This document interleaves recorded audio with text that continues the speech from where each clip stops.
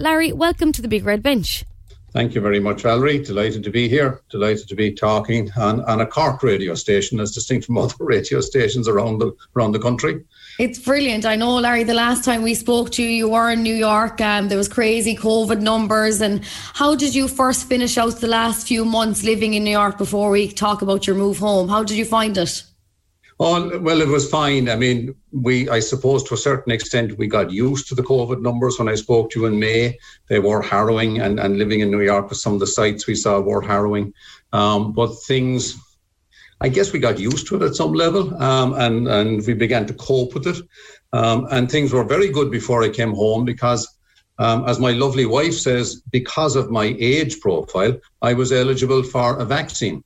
And so at the end of in early February, I got the first jab in the New Jersey public health system. And then on the 24th of February, I got the second jab, got on a plane that night, and I was in Ireland the following morning, which was 2 days before Congress.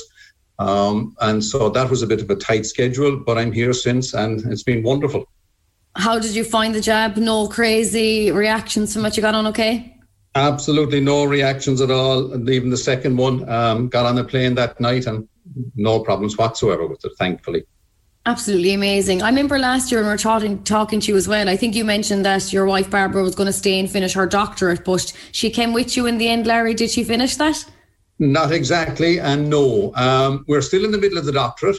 We're at that lovely stage of what am I going to do my dissertation on? Which is an onerous place to be in terms of figuring out what you're going to do. It's all going the McCarthy family at some level, Valerie, because she came home in February, essentially got set up where we're going to live in Dublin. And the morning after, Congress flew back to America because on the 1st of March, she started a new job. So in this day and age, how does one celebrate becoming the 40th president of the GAA? Well, yourself and your wife go out and get 2 fish and chips and a bottle of champagne, and away we go. And that's what we did. And the following morning, she was in Dublin Airport at 9 o'clock and back in New Jersey and working away on her new job. So you're flying solo at the moment in Dublin? Solo at the moment in Dublin, I am, yeah. No, it's quite restrictive flying solo, obviously, in this 5K. But yeah, flying solo at the moment, and it's great. It's not flying solo. Let me rephrase Yeah, do, just in case. Just in case, yeah. It's great being home and it's great being in the job, and I'm loving every moment of it. Clearly, I'm missing Barbara, but I mean, that's the way it is. And I know Conor and Shane were in theatre and stuff, and they had their sights on Broadway. And is Broadway back up and running? Are they no? Not yet. Broadway is not back up and running. There are some art activities going on. I see that some concerts and museums are beginning to open up, but Broadway in essence hasn't opened up yet. And so as a consequence of that, off-Broadway stuff hasn't either. So, no, they're not gainfully employed at the moment, unfortunately. I know that we were hoping that you might come down and live in the real capital, but you settled above in Dublin in the end, Larry. Well, proximity to where I'm going to be working was the key thing. Valerie, I don't know whether I shared this with you previously, but for the last 22 years, I've been absolutely spoiled in terms of location. Yep. My commute to work is 60 yards. I walk to the back gate of the university, and there's 240 yards on campus before I'm in the building where I work.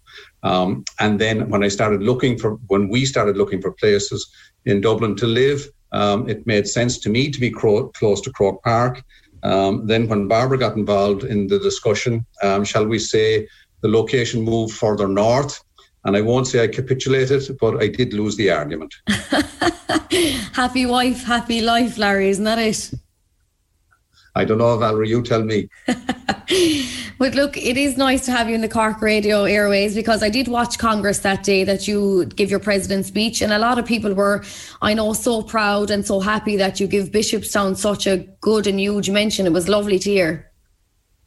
Well, yeah, I mean, I think I said it in my speech that your home club is always your home club, and Bishopstown is mine, even though I've gone through 2 other clubs at least. Raheny obviously one, and then my long affiliation with the Sligo Football Club in New York. But the home club is always the home club in the GAA, and that's the way it is.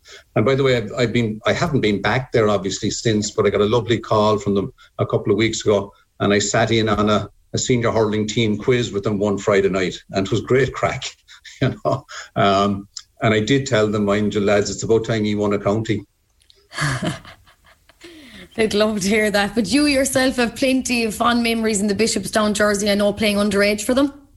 Yeah, I did. I played underage for them for a number of years. We moved to Bishopstown as a family in 1970. So what age was I then? I was 16, I suppose.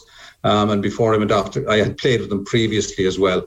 And then went off to college about 1973. But in those 3 years I played, and sort of the field, Bishopstown GAA field, was very close to the house. So I spent a lot of time up there hanging around and hitting balls and pucking balls and stuff like that. But yeah, I have great memories of the club.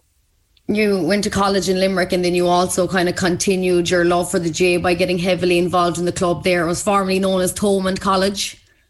Yeah, I did. Got very much involved in it, and a lot of the fellas who were around the club will still tell you that my contribution was not on the field.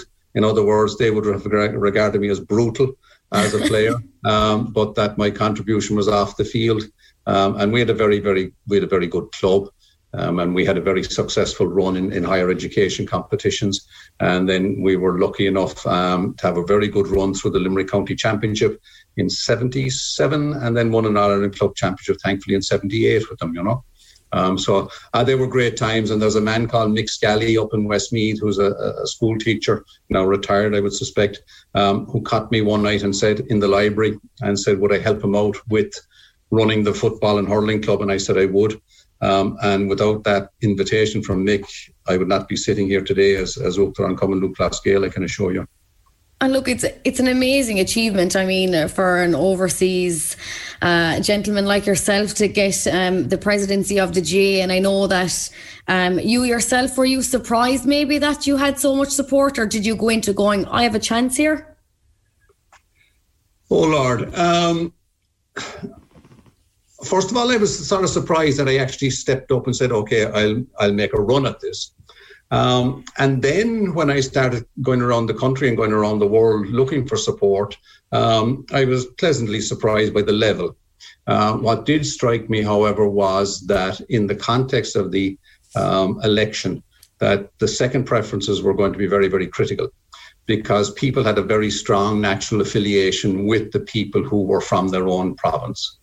And so Ulster first preferences were largely going to go to Jarlath. Yeah. Leinster first preferences were largely going to Jim Bolger.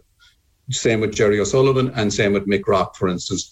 And so then it became a case of, okay, I'll have to convince people that if they don't give me their first preference, would they mind giving me the second preference? And that's when I began to think, okay, well, we have a shot at this.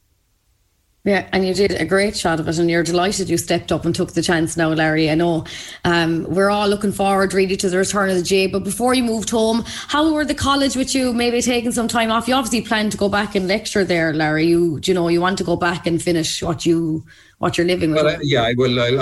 I'm obligated to go back to them, Valerie, in terms of, they were very kind. I mean, they gave me a 3-year leave of absence. Well, technically it's only 2, but as the Dean said to me, look, I can only give you 2, but what you do is we'll get the 2 and then you'll apply for the 3rd and we'll give you that. I think it's fair to say they probably have no concept of how important the role is. They know I've become president of this sport organisation in Ireland, but I don't think they appreciate the cultural importance of the significance of the GAA as an institution. They've seen some clips and they've seen my name in the papers and stuff like that, and they obviously see whenever I mention Seton Hall, for instance. But I mean, it escapes Americans, I think, the relevance of the GAA in our lives. And not in terms of Irish people in America at all, but in terms of people who just don't understand the GAA or understand what the GAA is all about. Yeah, I know. You must be really looking forward to the return of it. I mean, to come home and to be coming into the middle of this nightmare, Larry, it's probably not been an easy start, is it? Well, no, I mean, it's that's a fair assessment of it. Yeah, in my wildest dreams, would I ever have thought that we'd be in a situation where we wouldn't be playing games? But I think last Tuesday evening and the announcement by the government that we're going to be back on the 26th, that the kids are going to be back on the 26th, was the best announcement that we've heard in a long, long time. And it's great to get some fun back into clubs and get them started at least, and then. Please God, look, we can do this. We've done it well before. We will continue to do it well. But I mean, the one concern, I suppose, the kids will be fine. I just hope to God that the parents don't assemble too much at the the pitch gate or at the field gate or outside the clubhouse or stuff like that, and things go slightly awry on us. But I'm sure they won't. We've a record of doing this, and we've done it well last year, and we'll do it well again. But that's going to bring a great deal of relief to a lot of people, not least of which are those parents who need to be sort of de-stressed a little bit by letting their kids out running around the place. Yeah, there was a small hiccup during the week in this road to return. I know that, unfortunately, the Dublin footballers, were reportedly training, Larry, and I know you released a statement saying it's sheer frustration and extreme disappointment. But do you think something like this could jeopardise the return of play? No, I don't think, honestly, that it's going to impact this particular incident. Now, if there was another one, oh Lord, that would make it very, very difficult for us. But no, I'm reasonably confident at the moment that we will get back. Assuming, Valerie, assuming that the numbers stay where they are, and that the public health authorities don't decide that they've gone awry over Easter or anything like that. But no, I think all going well, fingers crossed. I think we're in a good place. Yeah, I know. And as GAA folk, when they did announce that, I felt like we felt the week defending the decision by the government. And then for something like this to happen, it was just hard to defend something like that then as well. Is there further discipline from the GAA maybe towards Dublin, or is it dealt with? Well, we appointed Cushta Banishti had an emergency meeting on, let me get my timeline right here now, yesterday. And we appointed an investigation committee to look into it, as we did with the Cork incident early in the year and the Down incident. So we're adopting the exact same procedures. All right, but look, we'll leave that hiccup there and we'll try and move on. And hopefully, I know that now that we have the return in our sights, you have the headache of maybe fixtures and a small window of opportunity to try and keep everyone happy. Larry, is this possible? It's never possible to keep everybody happy. Right? What for a divine God? Not only in the GAA, but even in life, it's not. No, there'll be somebody complaining. But I mean, that's the nature of the beast, and we'll have a comprehensive games program now. We're working on it at the moment. It's going to be concertinaed a little bit, so it's going to make it a little bit more difficult and a little bit more challenging. But I've no doubt we'll do it, and with the help of the counties and with the help of the players, we'll have a program of games right through the summer. Yeah. But the more important element of that is, I just hope to God we get the clubs up and operating. I mean, the 98% is more important than the 2%, but the 2% are our shop window. But I mean, the ideal here is to get the clubs back as quickly as is feasible. Good. So you want a league, you want a championship, and you want a club action. You want to run it all, basically. Let me rephrase that. I want club action. Yeah. And then we want league, and then we want championship. I'd love to see the clubs back now, but I mean, at the moment we only have permission, obviously, for the inter-county stuff to come back. So we'll run a league and we'll run a championship and see where we go after that. Fingers crossed. I know something like the NFL has tried, bringing in vaccinated fans to the stadium. Could we see something similar if it was allowed? Would you be happy to do something like that, or is that too much of a nightmare? We'd be happy to see anybody in the stadium. But it depends on what we're allowed to do. I don't know how you would manage or how you would identify that either Valerie Wheeler or Larry McCarthy are actually vaccinated. Yeah. I don't know, have we got a vaccination passport, if there's something that has been created. I've seen something along those lines in the travel business.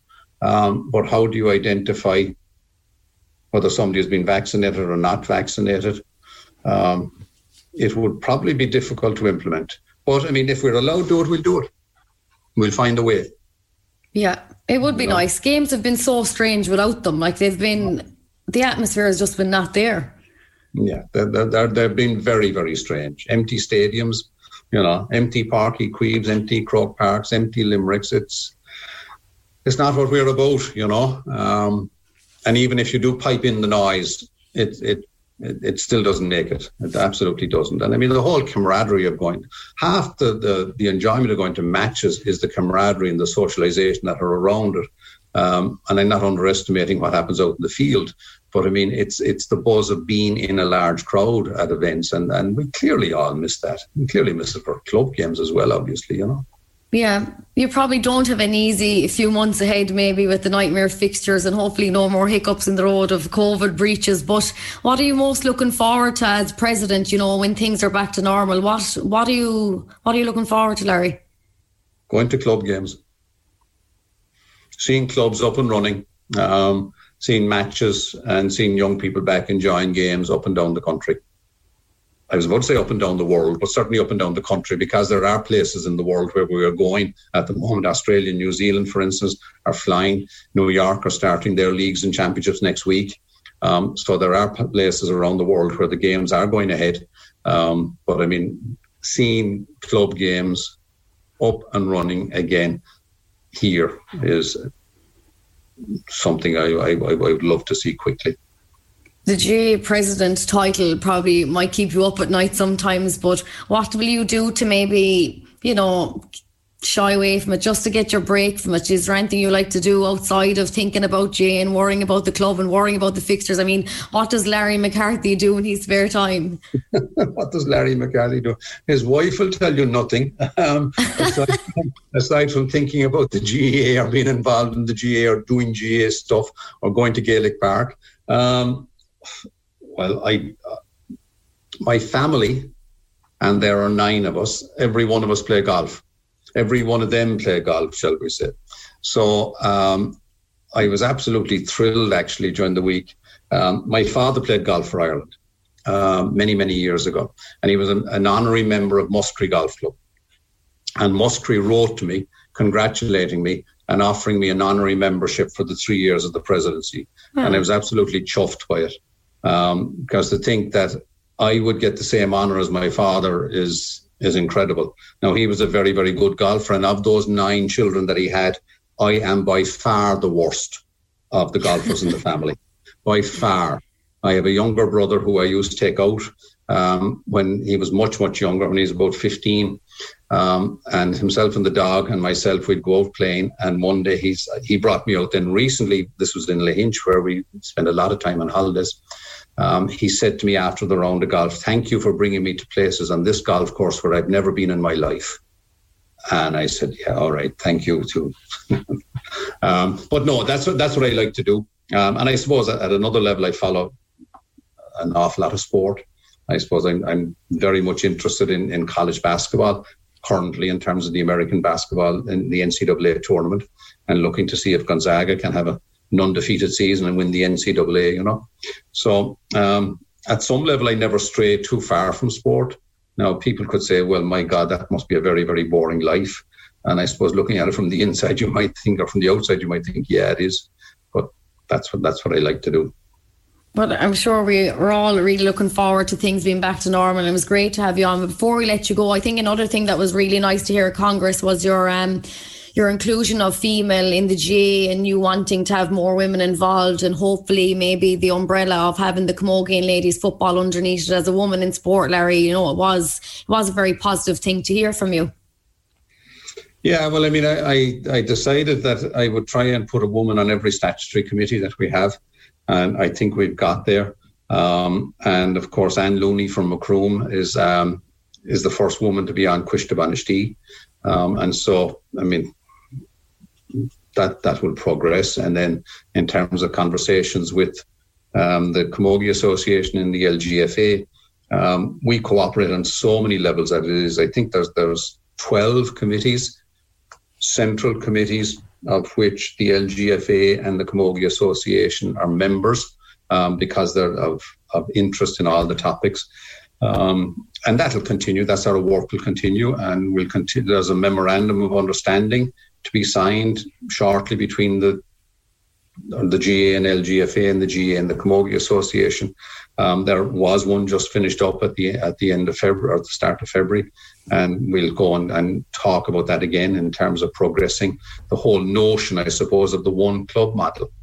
And ideally, it won't happen in my time because it's too big a project.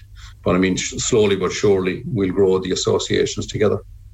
Yeah, it sounds absolutely amazing. Larry, thanks so much for taking the time out to chat to me in the Big Red Bench. I know a lot of people in Cork will be delighted to hear you.